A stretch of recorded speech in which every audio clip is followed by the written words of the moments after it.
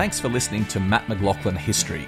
Become a subscriber to receive exclusive bonus episodes, ad-free listening, early access to all episodes, and special member-only events. Click on the link in the show notes or visit patreon.com/mmhistory. I'm Sandra, and I'm just the professional your small business was looking for. But you didn't hire me because you didn't use LinkedIn Jobs. LinkedIn has professionals you can't find anywhere else, including those who aren't actively looking for a new job, but might be open to the perfect role, like me. In a given month, over 70% of LinkedIn users don't visit other leading job sites. So if you're not looking on LinkedIn, you'll miss out on great candidates, like Sandra. Start hiring professionals like a professional. Post your free job on linkedin.com/people today. A Living History production. This is the Living History Podcast, broadcasting live across the airwaves.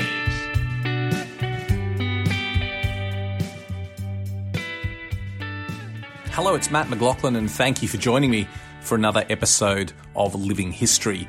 Very recently, I had the wonderful opportunity to return to the battlefields of the Western Front, a place that I love going to. I was over there leading my signature tour with a bunch of Australians who wanted to walk the ground and learn all about the battlefields. And while I was there, I had some free time, and I took the opportunity to walk the ground and to make a documentary about walking the battlefield of Passchendaele. It's one of the most iconic battlefields in the world, a scene of absolute horror in 1917. And it was a wonderful opportunity to walk the ground, to visit sites that I hadn't been to for a few years, but to do it with a film crew. And I was able to make a documentary just showing what you can still see on the Passchendaele battlefield. And it was a really enjoyable experience. I had a wonderful time making that documentary, and you can find that on YouTube. So if you go to our Living History channel on YouTube, you'll be able to find that documentary called simply Walking the Battlefield of Passchendaele, hosted by me. But I thought as a special bonus, what I would do is bring you the audio of that walk around the battlefield. So go and check out the YouTube video, see me in action walking the ground. But in the meantime, I thought this was a great opportunity to do a podcast based on the same topic, walking the ground of Passchendaele. So please enjoy this, and I'll see you out on the battlefields. In the autumn of 1917, the fields around the Belgian town of Ypres became the scene of one of the most bloody conflicts of World War I. In the heart of the battlefield was a small village which sat on top of a gently sloping ridge. Over a century later, the name of this village has become synonymous with the horrors of the First World War. This is the battlefield of Passchendaele.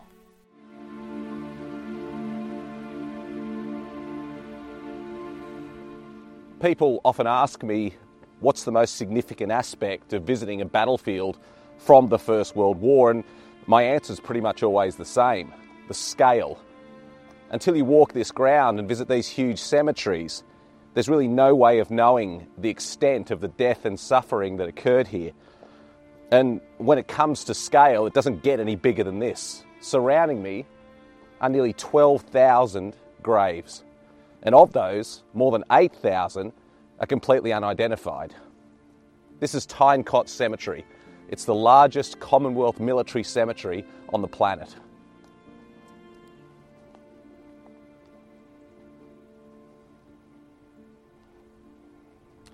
This isn't just a magnificent cemetery, it's a battlefield in its own right. This was ground that was fought over, and that's pretty clearly demonstrated by what I'm standing in front of right here.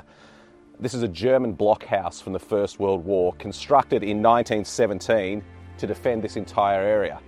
And there wasn't just one of these, there were dozens of these across the entire ridgeline.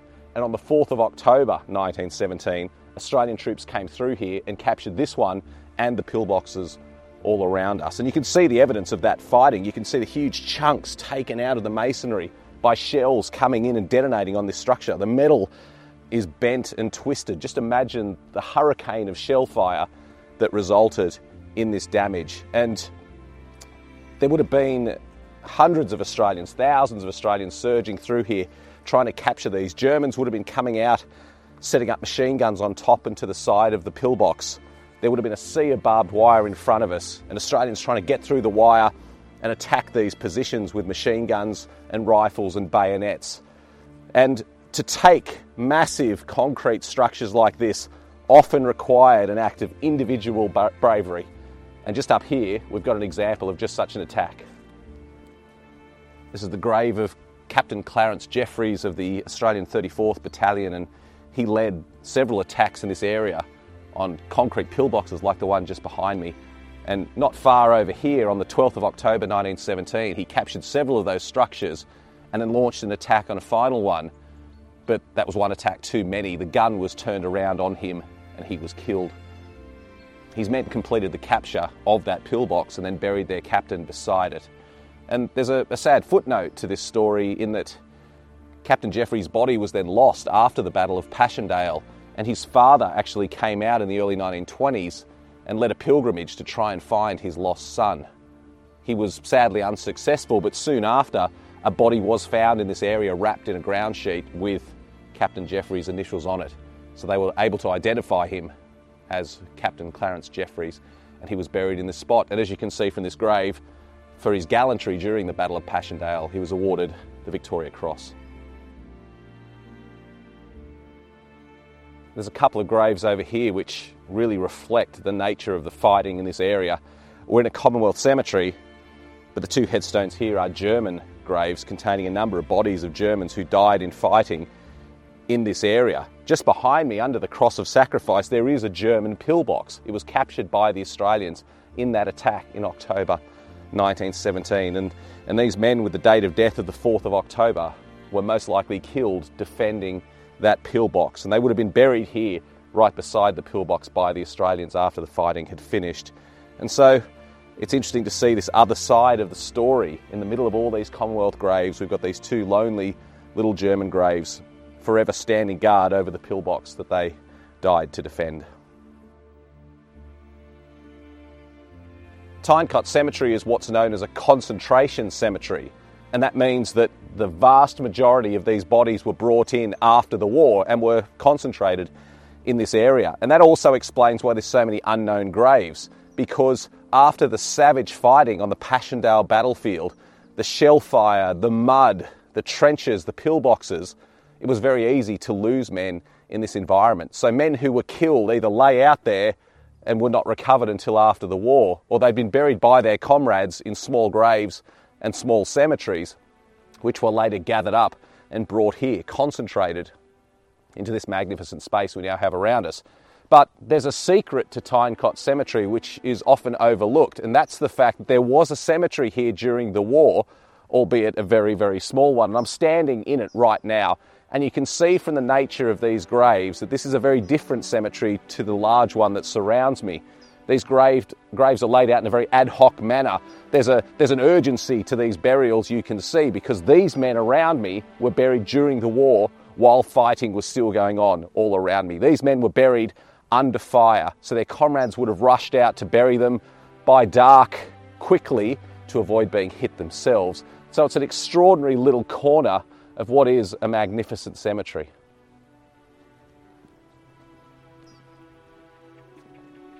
The savage nature of the fighting in this area resulted in tens of thousands of unknown soldiers, and they're scattered throughout the cemetery. But the Commonwealth War Graves Commission, or as it was known at the end of the war, the Imperial War Graves Commission, made a very far-sighted decision. They wanted every man to be remembered by name, either on a headstone or on a memorial. And so in the town of Ypres, not far from here, there's the magnificent Menin Gate Memorial, which contains 54,000 names of unknown soldiers. But horrifically, they realised during the construction of the gate that there was not going to be enough room for all the missing soldiers. And so here in Tyncott Cemetery, we have another memorial to the missing. And this one contains 35,000 names of men killed in and around this area. It's just such a sobering reminder of the savage, brutal nature of the fighting, that so many of these men could be killed and today have no known grave.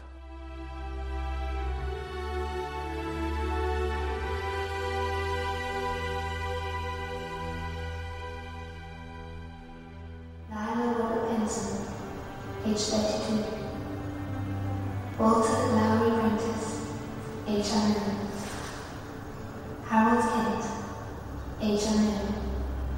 William Milo, age 21. Lionel Robert Benson, age 32. I'm in the middle of the Passchendaele battlefield and walking through the remains of an old railway cutting. Now, in the smashed landscape of 1917, this was one of the few landmarks on the battlefield, one of the few parts of the man-made landscape that hadn't been completely destroyed by shell fire and disappeared into the mud. And so naturally during the fighting, this area all around me became a safe haven for wounded men as they retreated from Passchendaele after the horror of that battle. And right in this area where we are, one of the most iconic photographs of the entire war was taken. Just up here on the left bank, photographer Frank Hurley came here right where I'm standing. He saw shattered Australians, both dead and wounded, sheltering in this bank after the horror of the Battle of Passchendaele. And he said it was hard to differentiate between the living and the dead.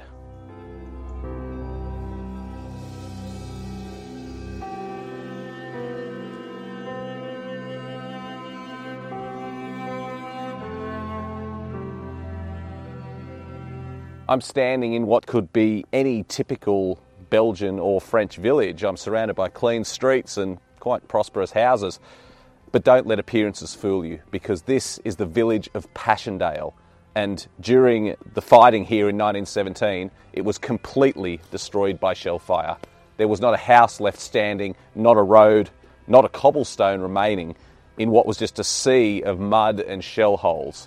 And we're at the point where some of the fiercest fighting of the entire campaign occurred. After the British, the Australians, the New Zealanders had all been forced back by the Germans, it was Canada's turn to come into the line. And in weeks of brutal fighting, the Canadians eventually succeeded in capturing the village, but at a huge cost. More than 16,000 Canadians were killed or wounded in these fields where I'm standing. And for their efforts, they received 9 Victoria Crosses, the most ever awarded to Canadians in a single action. So it's an extraordinary spot. We're surrounded by beautiful maple leaves. The leaves are just starting to turn on the trees. We've got this wonderful memorial, and it's an incredibly fitting spot to remember those men from Canada who came and died in these fields around me. One of the most difficult things about visiting Passchendaele today is just trying to get your head around how much this landscape has changed since 1917. If we had been here then, just over 100 years ago, this would have been a sea of mud and shell craters with no features visible whatsoever. And men would have been falling all around us. So in that hellish environment, natural features became paramount on the battlefield. And there's one of those just over here to my left. It doesn't look like much, but this shallow valley is the Raverbeek. And because it was a valley, because it was one of the few features on the battlefield that provided any sort of protection, as the Allied troops pushed forward up this hill and came under machine gun and artillery fire, they gathered in here because it did provide a small measure of protection. But what that meant is as men started to get hit, wounded men would crawl into this valley, and sadly there many of them died. So it's almost impossible to imagine. I mean, look across at this field. It's green, it's beautiful.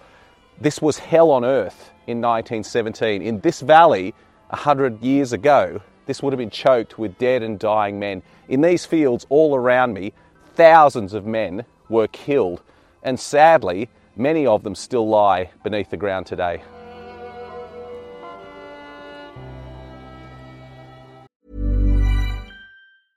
I'm Sandra, and I'm just the professional your small business was looking for. But you didn't hire me because you didn't use LinkedIn Jobs. LinkedIn has professionals you can't find anywhere else, including those who aren't actively looking for a new job, but might be open to the perfect role, like me. In a given month, over 70% of LinkedIn users don't visit other leading job sites. So if you're not looking on LinkedIn, you'll miss out on great candidates like Sandra. Start hiring professionals like a professional. Post your free job on linkedin.com/people today. Burrow is a furniture company known for timeless design and thoughtful construction and free shipping, and that extends to their outdoor collection. Their outdoor furniture is built to withstand the elements, featuring rust-proof stainless steel hardware, weather-ready teak, and quick-dry foam cushions. For Memorial Day, get 15% off your Burrow purchase at burrow.com/ACAST and up to 25% off outdoor.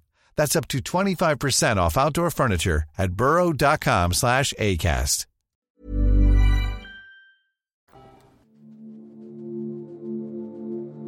This is the Canadian Memorial at St. Julien, and it's quite a magnificent depiction of a Canadian soldier with arms rested, remembering his fallen comrades. It's known as the Brooding Soldier. But we're here for slightly more than just to remember the fallen sons of Canada, because this is a historic site. It was on this location that poison gas was first used during the First World War. And it was at the start of the Second Battle of Ypres. And this sector was guarded by French colonial troops and Canadian troops. And they saw a strange cloud drifting over them from the German lines. And it was the first time chlorine gas had been released against enemy troops. And the results were disastrous for the Allies. Many men were overcome, as many as 1,000 were killed, and a huge gap opened up in the line as the troops fled. Ironically, the Germans had not anticipated how effective the gas would be, and so they failed to exploit the breakthrough. But this marked a turning point in the war. From this moment onwards, both sides would employ poison gas. Not just chlorine, but also phosgene, tear gas, and most famously, mustard gas. This is a really important site. In a horrific war, this marks a particularly horrific chapter, the first use of poison gas.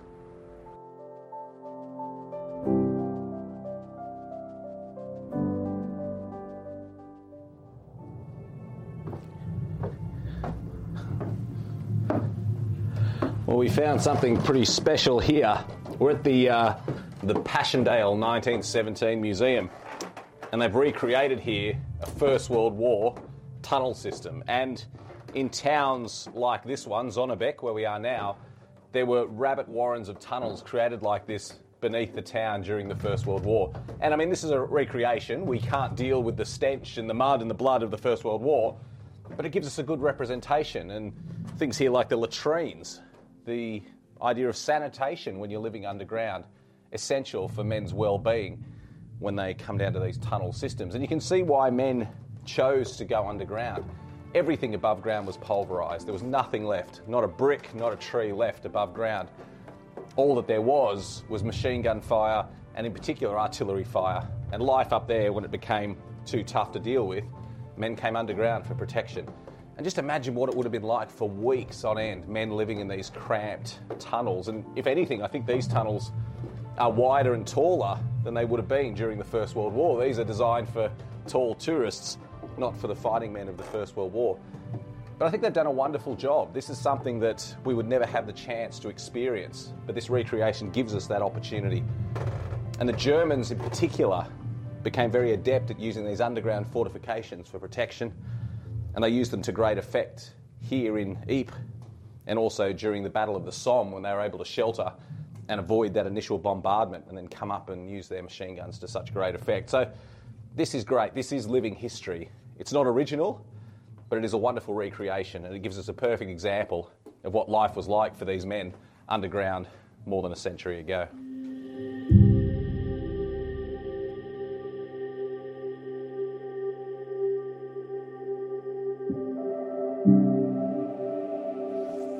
This is a wonderful recreation at the Passchendaele 1917 Museum about a First World War trench system.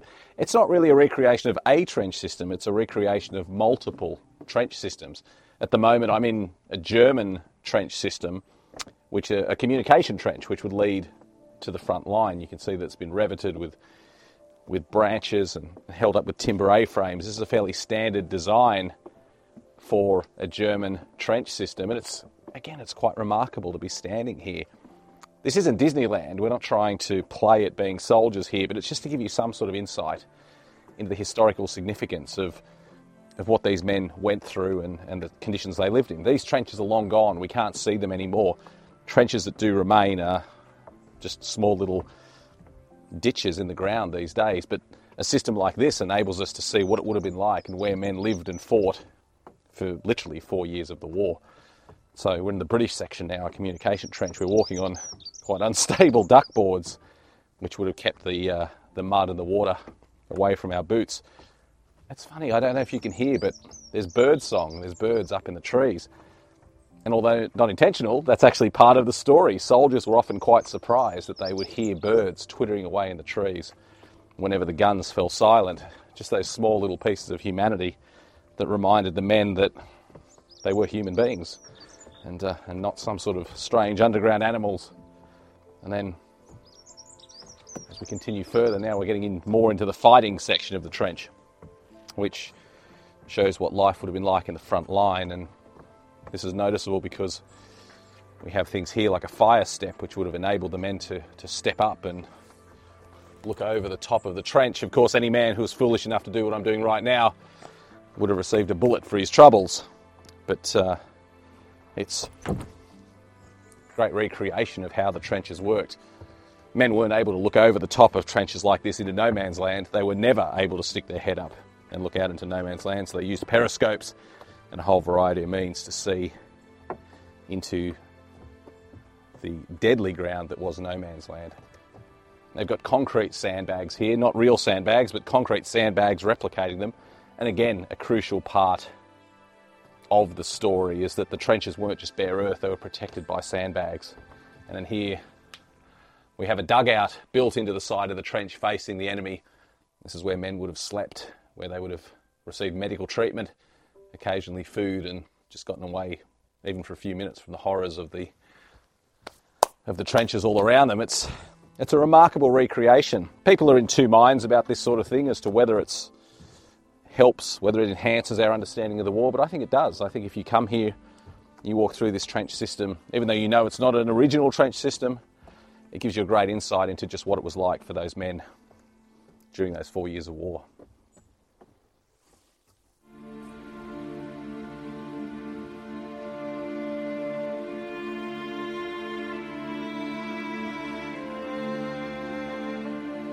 This is Langemark German Cemetery, and it's one of the largest cemeteries in this area, much larger than the equivalent British or French cemeteries. There's more than 50,000 Germans buried in here, and it's a cemetery that was started during the war but then greatly expanded afterwards. And I always like coming here because it's an interesting comparison to the British and the French cemeteries, the American cemeteries that you would visit in other parts of the battlefield, and instantly you can see why. It's very enclosed. We've got trees all around us. We've got these dark granite slabs set into the ground, the dark crosses. It's very Teutonic. It's a very German way of doing things, and it always makes me think of the significance and the message that these cemeteries are trying to give to people. And it's always my feeling that when a British soldier was lost, it was a loss to his family, which is why we see personal inscriptions and lots of information about the soldier. When a French soldier was lost, that was a loss to his community, which is why in every French village we see a statue and a memorial commemorating the men who fell. But when a German soldier was lost, it was a loss to the fatherland. And that's really what we can see here.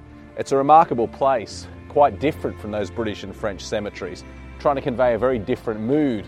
To me, it really reflects the attitude that Germany felt having lost the First World War. These men paid the same sacrifice as their comrades from Britain or from France, but for them there was no glorious victory. For Germany at the end of the First World War, they were very much within Europe, but not part of it.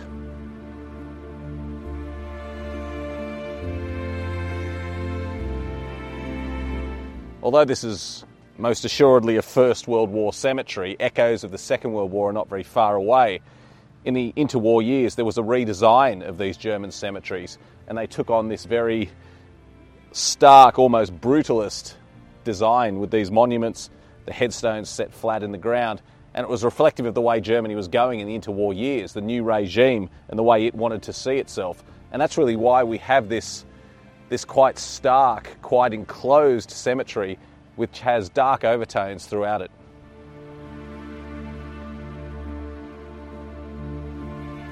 Although this is very much a First World War cemetery, it had a very special significance to the Germans that occupied this area during the Second World War. And in 1940, right where I'm standing now, an infamous visitor came to this cemetery and stood on this very spot. And it's fascinating to think about that comparison between the First World War and the German loss, and the sense that all these men had in some ways died in vain, with the Second World War, when the Germans came back as triumphant occupiers, at least for a few years. And there were some big changes that took place in these cemeteries during the Second World War. The Nazis used them as symbols of what had gone before. Jewish graves, for example, were desecrated in these cemeteries, and often the headstones were removed. It's a fascinating insight into two very bloody chapters of history. In the years after the Second World War, there was a remarkable shift that occurred with German cemeteries. The people of Belgium, understandably not being thrilled with having been invaded twice in 25 years, decided that there were too many German cemeteries scattered across the countryside. So they gave the Germans a pretty brutal but specific instruction. We want you to close most of these cemeteries and shift the bodies elsewhere. The question was, what were the Germans to do with these tens of thousands of bodies from these cemeteries they were being forced to close? And I'm standing here in front of the solution to that problem. It looks like a mass grave, but it is in fact a crypt where tens of thousands of remains, in fact nearly 45,000 remains, were brought together in this one very small space. And the names of the men are now on these plaques surrounding the crypt. So I think it's quite an elegant solution to the problem that they had of where to shift these bodies to. And the Germans refer to these as comrades' graves, and I think that sums it up rather nicely.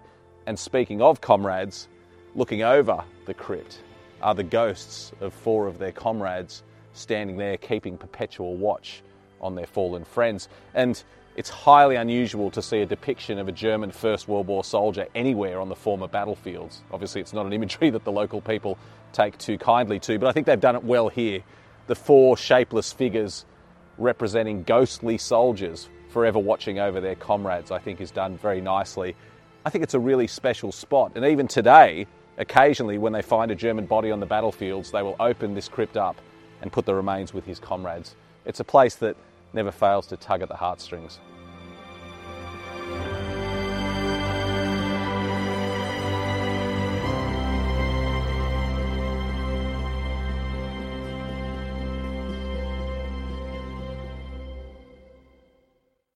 Thanks for listening.